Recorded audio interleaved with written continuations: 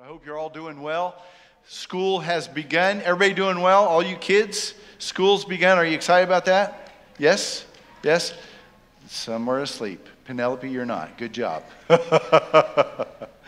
You're wide awake and acknowledged me.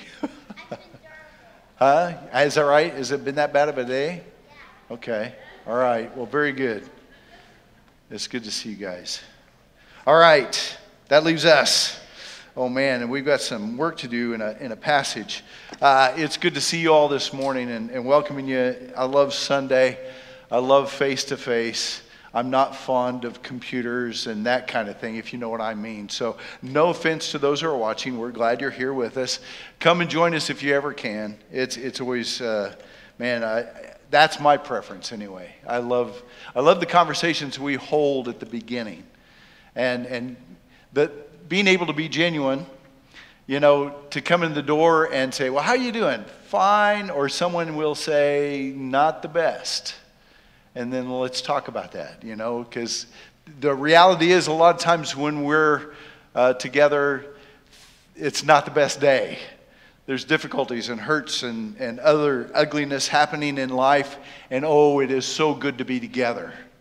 Have you ever felt that way? Coming to church, it's so good to be here after the week I had.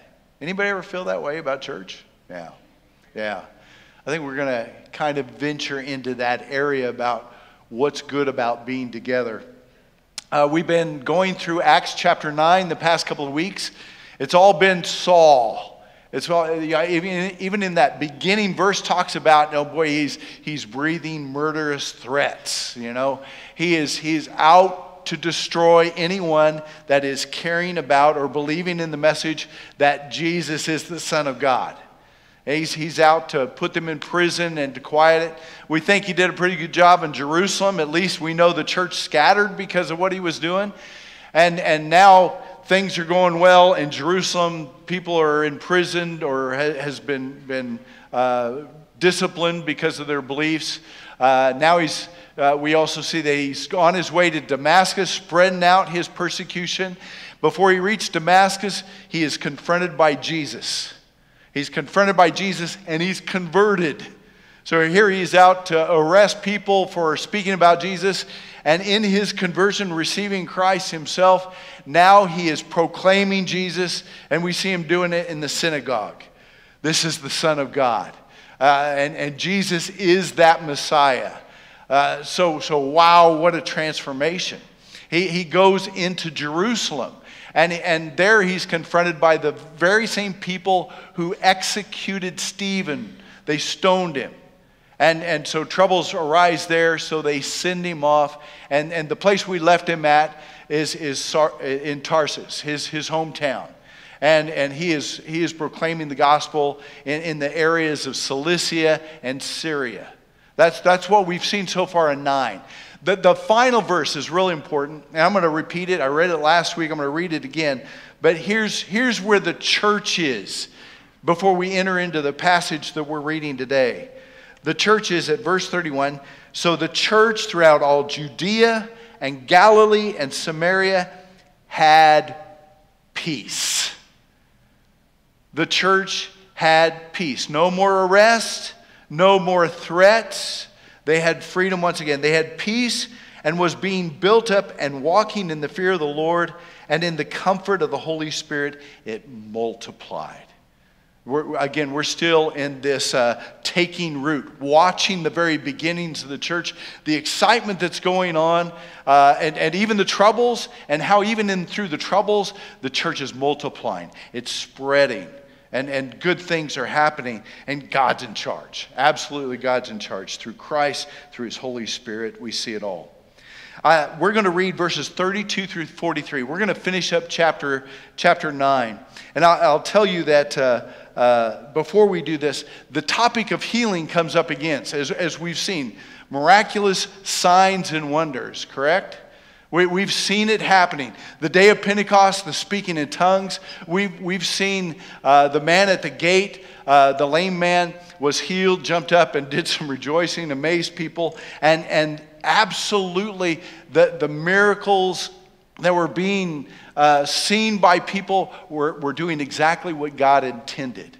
People were coming and listening and taking the message for truth, accepting the message of truth that was being preached, and more people were coming. Now, what we're going to be seeing here is Peter. Peter is out and he's doing ministry. He's heading to a town, I'll just tell you now. He's in Jerusalem, but heading northwest, there's a city of Lydda, it's going to be mentioned, and also Joppa. He's there doing ministry, and also in that region, Sharon, when it mentions Sharon is a region where Joppa is also included. So all that territory is going to be mentioned in what we're about to read. I also want to say this. The focus of our passage is going to go back into the miraculous acts, miraculous healing. There's a miraculous healing and raising from the dead. And I think it's important for us to look at that today. I will tell you before we read this passage, so you could listen and maybe even compare some of the thoughts. What we see in this passage, what we're about to read enacted in this passage, does in no way represent the faith healers of today. There's a big difference, a number of differences in the faith healers that you see on TV. One big difference is those guys on TV are patting their pockets with lots of riches. And I don't think that was the response of any of the apostles. I don't think that they were receiving fame and fortune for the healing that we see taking place in Acts. Are you with me on that? Understand? But we do have the question of miraculous healing today, and that's going to be hanging out there. But let's read this passage and then we'll walk through this. We'll begin at verse 32.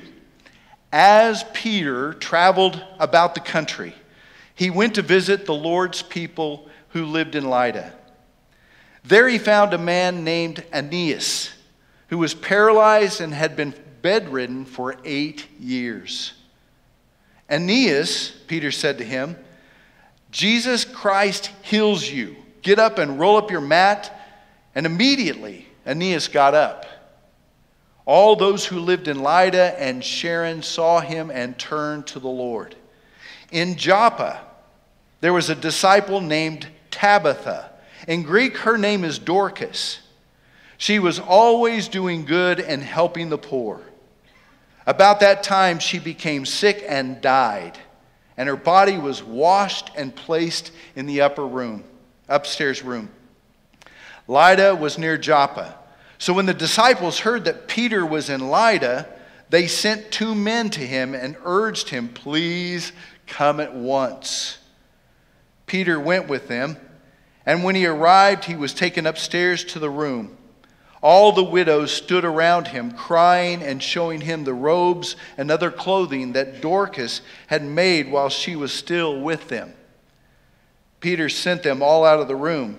Then he got down on his knees and prayed. Turning toward the dead woman, he said, Tabitha, get up. She opened her eyes, and seeing Peter, she sat up. He took her by the hand and helped her to her feet. Then he called for the believers, especially the widows, and presented her to them alive. This became known all over Joppa, and many people believed in the Lord. Peter stayed in Joppa for some time with a tanner named Simon. And that's the end of chapter 9. Within this passage, there really is a very simple message that I'm focused upon, but we're going to mingle it with some of the heaviness or the difficulties of dealing with the miraculous part. But the simple message that we see taking place, matter of fact, let me take it here. What we see as the primary focus of the church so far, in the very beginnings of the church, has been this. It is about Jesus, his death and resurrection. And what it means to you, it means forgiveness. It is the declaration of that gospel message. And people are coming to know him. That is the primary focus of the church. We see that. Up to chapter 9, that's what we've been seeing. But along with that, the church, as the church is building and growing, it is not neglected in that is the primary purpose.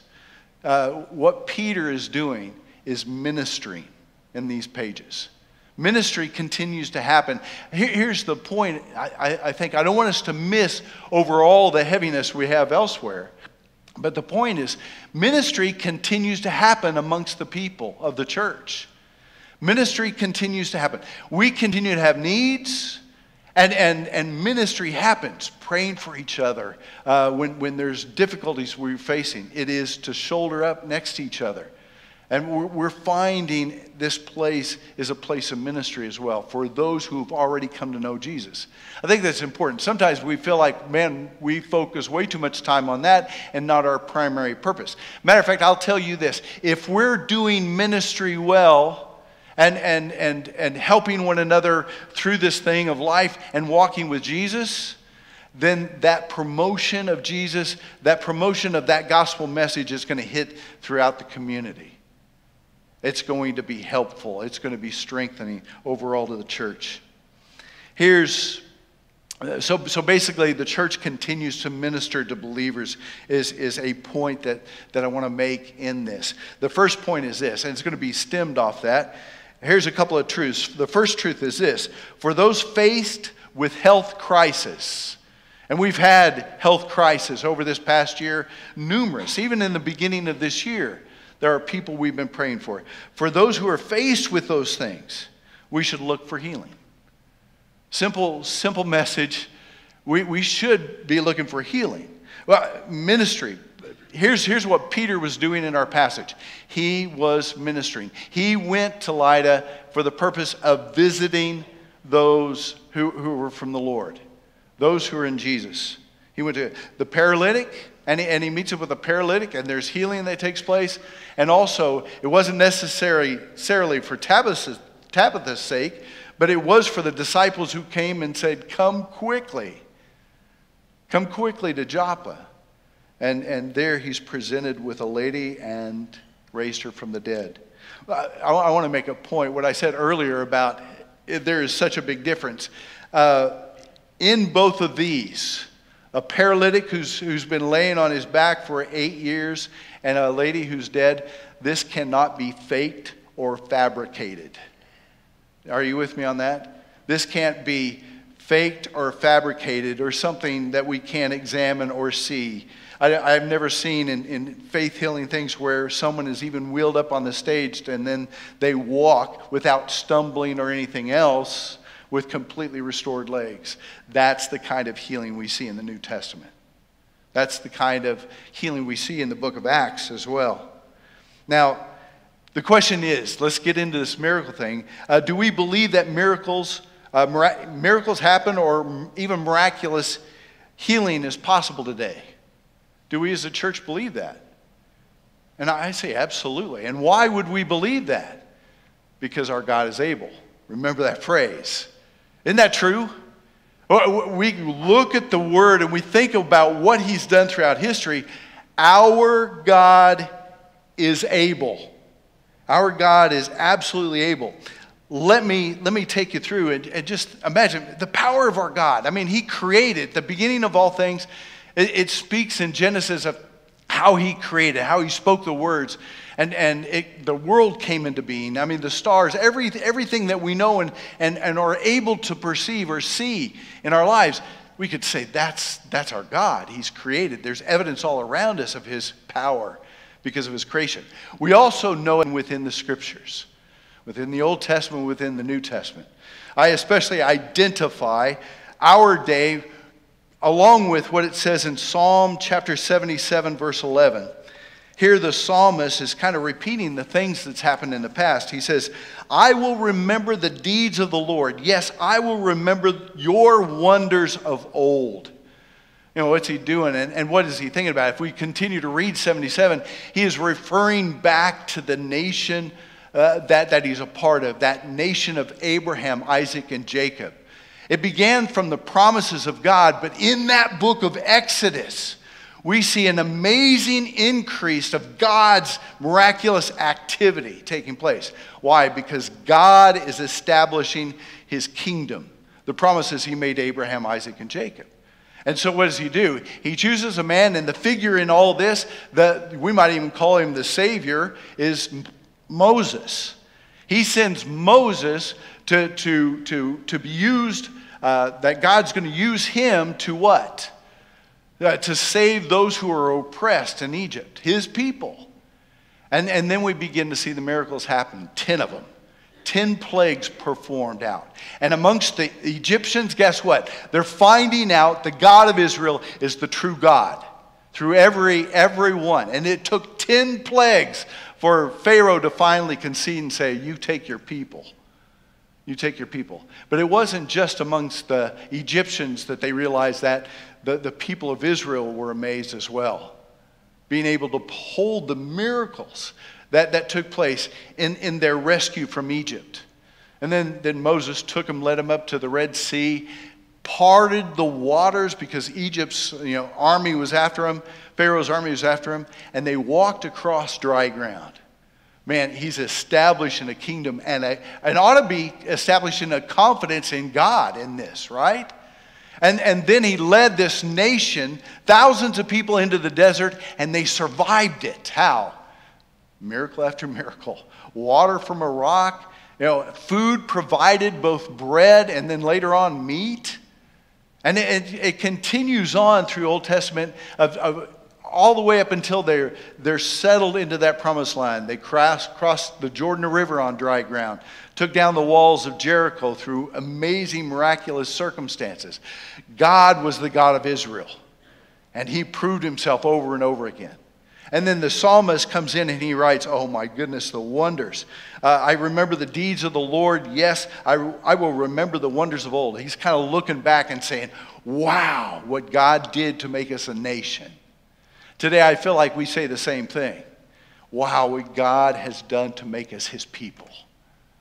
What God has done to make us his people. What would we be talking about? We're not looking back at Moses. We're looking back at Jesus, right? God's provision for salvation and how he came and how he is identified. He came with such miracles, right? And here he's a savior. He's saving the oppressed as well. Those who are oppressed by the demons, those who are oppressed by sickness or death. He's doing it all. Walking on the water, the elements. He is absolutely proving himself to be the Son of God in his miracles. And of course, the ultimate act was upon the cross, where he has given, even to this day, the ability for us to become people of his kingdom, because through his blood we've realized the freedom from our sinfulness. He has freed us from our sinfulness. That's the reason he came, right? That's the ultimate reason he came, to deal with that curse of death and sickness and to deal with it absolutely. And that was the sin that we've all been entangled in, right? And then the church. Jesus died, was raised from the dead, and then we watched the church, the very beginnings, the power of the church in which it started. And there was the miraculous signs that began. I mean, there was speaking in tongues, and there was the healing. We already mentioned those things. And the apostles seemed to be focused around them. The signs and wonders that continued, that drew people, and they listened and they watched. And even Philip in chapter 8 and verse 6, it mentions there that he too was involved in signs and wonders. And people were drawn to listen to the gospel. Well, what about those miracles? What were they for? Miracles verified the truth of the scriptures. Or I should say, miracles verified the truth of the salvation that came through Jesus. For Saul, it identified that Jesus is the Son of God. Those miracles that were being performed. Hebrews chapter 2, verses 3 and 4. I want to look at that passage. Here again, this writer of Hebrews, here's how he starts. He says, how shall we escape if we neglect such a great salvation? And then he goes in to explain it. This salvation was declared at first by the Lord, speaking of Jesus. It was first declared by Jesus himself, and it was attested to us by those who heard, those apostles, those ones that he spent all that time with, while God also bore witness by signs and wonders and various miracles. So as these men had the opportunity to begin the church. In the proclamation came these miracles that verified or even drew people to listen to the message. And people were coming to believe. We have to say this, that God is still working in the world today. God is still working in the world today. Is he working in the same way? I don't think so. Where's Peter?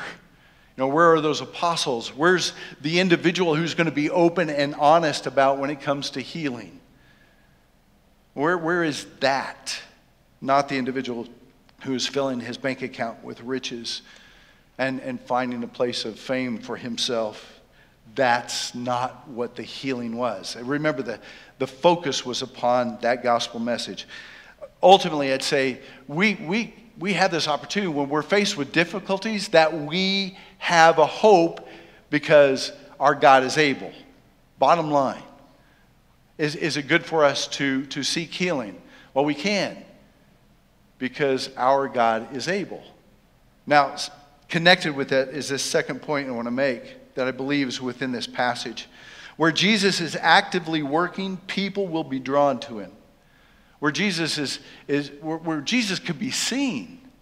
Even in the book of Acts, and it came through Peter, where he kneels next to the paralytic and says, Christ heals you. Or prays before the woman who died. And she opens her eyes after he prays and says, wake up or get up. And she does. And she follows. Peter absolutely emulates Jesus in both of these instances. Remember the paralytic through the roof where Jesus tells him, get up and make your bed. Or roll up your mat anyway and walk, And so Peter did the same thing. He said, get up, make your bed, or roll up your mat that he's been on for 8 years. And then when it came to the woman or Tabitha in the upper room, there's just certain things that he did that reminds me of Jesus. It came to Jairus' daughter where Jesus went in and had everybody leave the room. And then just in all simplicity, asked Tabitha, took her by the hand and lifted her up, and she was alive again. Peter, man, is an instrument of what God is doing. And that's where our trust and confidence comes from. What about gifts of healing today? Obviously, in 1 Corinthians 12, it talks about gifts of healing. There is those who are gifted with healing. Who are they? Who are they? What does that look like? There's one group of people, I know that they have a group of healing. They're called mamas. Are you sure? When the toddler or something cries and no one could comfort them except mom, and almost immediately the calming down begins and they're able to tend to the wounds. There's something like that working today in many people. I believe that are gifted. They're gifted with compassion and with care, and they're the kind of people that I want you to pray for me. That people who have this gift of healing aren't equipped with anything else except prayer, with a faith and prayer. And they bring those things before God. There are those who are trained. They're also gifted. I think there's nurses and doctors who are drawn to that, possibly what God has put within them, if they're believers. I do know there's differences in surgeons. I've had at least twice, I've had someone tell me before their surgery that the surgeon came in and prayed with them. That they prayed, that God bless and strengthen, and Lord, just may you direct my hands in this surgery. What kind of comfort is that? If you are facing some kind of a serious surgery, that the surgeon came in and prayed with you, you might say, we're on the same page. We're in the same page.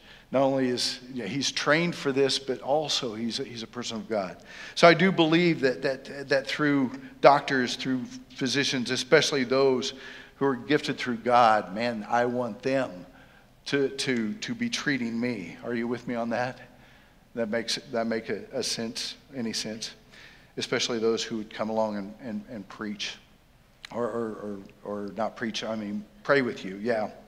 Pray with you. You don't want to hear a sermon before your surgery. Anyway, what is the means of pursuing?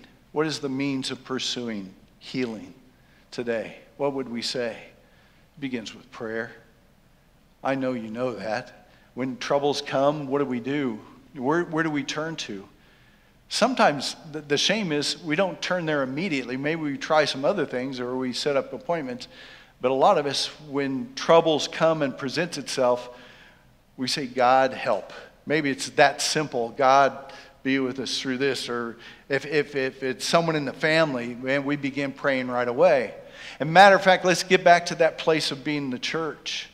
It says in the scriptures that we are to pray for one another, to lift up each other. And that means sharing requests. And I know many requests go out from you and written down on those or even spoken to us, that we turn into a group of ladies who get together just to pray on Tuesday morning.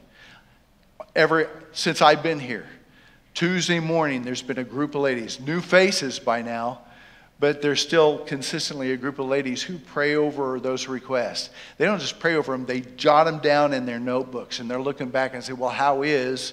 And they check about. And they send out cards and say, man, we're praying for you. God's working through those ladies as they pray as well.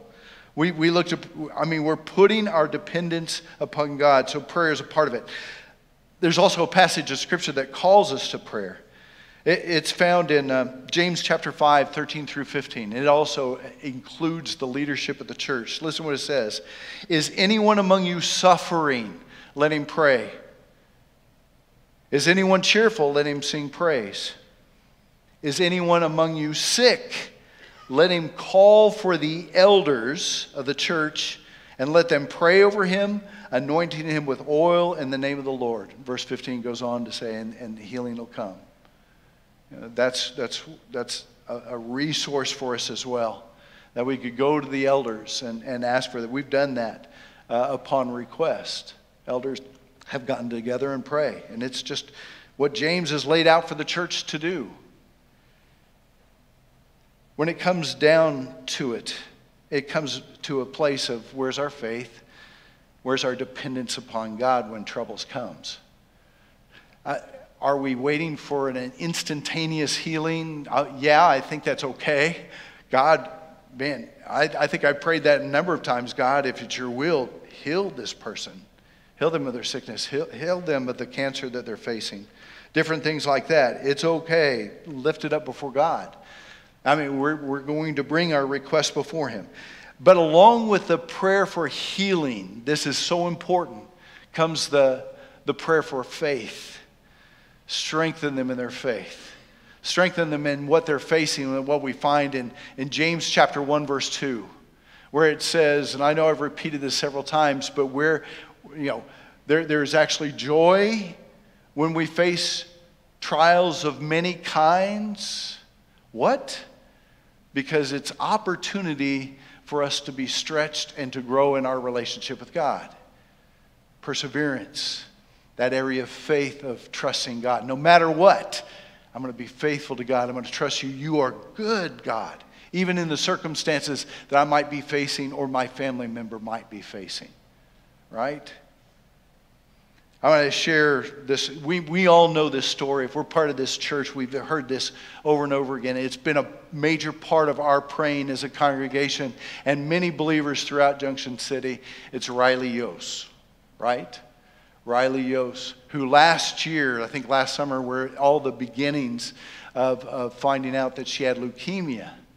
Well, Dad here is not going to be shaken by that, or Mom is going to be shaken by that kind of news. I was talking to Rich, and he was sharing that with me. Everything that I could relate to. I said, man, if that happened to Lindsay or Teresa, what it would have done to me, it would have shaken my very foundation. The things of fear, the things of absolute anger, angry, and just, what do I do kind of thing, right? And we were having that conversation. He was saying, man, I was going through some of those things. And he said in that, he asked Riley a question. He said, Riley, are you angry with God? Riley's response was this: oh no, Daddy. I could never be angry with God. God only gives us what he knows we can handle. What is Riley going into 4th grade? Is that right? 4th grade little girl. What did Jesus say? What did Jesus say about a faith of a child? Oh man, that's the kind of faith that you and I ought to have. That preaches, let me tell you, that preaches. That represents Jesus. And that's what we're called to do. Do we have Peter or apostles who could come and do amazing? No. But what are we left with? Hey, we have a foundation that's been established in the story that we have. It is about a Savior who came, who died upon the cross to take our sinfulness. And let me tell you what, that foundation is we're standing upon, isn't it? It is solid, it is firm, and I want to lay my faith upon that foundation, not upon experiences, not upon anything else. I'm going to trust God who sent Jesus. And when it comes to difficulties in this life, guess what? We ought to all be involved in this, praying for one another, encouraging one another. Through the difficulties, are we going to get frustrated and angry? Absolutely. And we need the church around us to say, stay faithful. God is good, even through the most difficult of circumstances. I'm looking at Roxy, and I remembered something. You know, the thing of Tabitha being raised. You know, here's the thought that came to my mind in that there's a couple of precious ladies who over the years I've been in relationship. They are so precious to me and to so many in the congregation. It was Dulcie Haslett and Marge Ingmeyer. Wonderful ladies who love the Lord. Oh my goodness, they love the Lord. And as they were up in age, I remember Dulcie sitting over on this side. It was a funeral, and she looked up to the person in the coffin, and she leaned over to me and said, I'm jealous. You know what I mean? The bodies are wearing out, and hurts are coming. She lost a precious man who was a wonderful husband to her. He's gone. She still has grandchildren and children that she is loving every day. She has that opportunity, but she's ready to go home. And Marge was the same way. I sat next to her in a wheelchair, her husband gone. Life was just deteriorating around her, couldn't help it. She still had a heart that was pure and good. And she says, I'm looking forward to going home. I'm looking forward to going home. Could you imagine if we had Peter here today and he raised either one of those ladies, the tongue lashing that they would receive? What did you bring me back here for? I don't want you to forget. I do believe that Tabitha had to be younger, must have been, but it was for the church's sake they brought her back. She'd have to die again. But what did Jesus do upon the cross? Think about it. Think about it. Oh yeah, we're going to go through troubles, and in each of us here, man, who are we going to be praying for through this coming year? What news are we going to get? The question is, are we as a church going to be faithful and true to Him? Because He is good, period. And He is absolutely amazing to know that we could claim Him as our Father, that we are His children. That is amazing. Here's where I turn to a lot of times. Jesus came ultimately to defeat the oppression of our sinfulness. Praise God for that. That's who we are. That's how we become His people. And in the great conclusion of things, we look at Revelation chapter 21. The great conclusion when everything comes together and His kingdom is brought together. What does He say in verse 4 except this? He will wipe away every tear from our eyes, or from their eyes. He's got to have a big box of tissues, right? He's going to wipe away every pain, every hurt that we've ever experienced in this life, every bad news, everything that we've lifted up in prayer. And we see, God, that's not exactly what I was praying for. That's going a different direction. What do you have planned? But we're here. And the ultimate is going to be when He is going to wipe away your tears, the suffering that you've felt in this world. It goes on to say, and death shall be no more. Neither shall there be mourning, nor crying, nor pain anymore, for the former things has passed away. That corruption of sinfulness is gone. The curse is gone. It's defeated by a Savior who went to the cross on our behalf and then defeated death right there and then. We're all going to really realize that someday. Do we understand that? That's why you're here to worship, isn't it? That's why we're here to worship, even through the difficult, even the heaviness that you have today upon your heart that you're dealing with. Whatever it might be. It might not even be sickness. It might be other troubles. That God is good. He is faithful. He is able. Amen. Let's pray. Father in heaven, we praise you and we thank you for Jesus. We thank you for the message. We look back and we say, God, we praise you for that time when you sent your Son into this world, how it has affected our lives. It's not a story that we just talk about.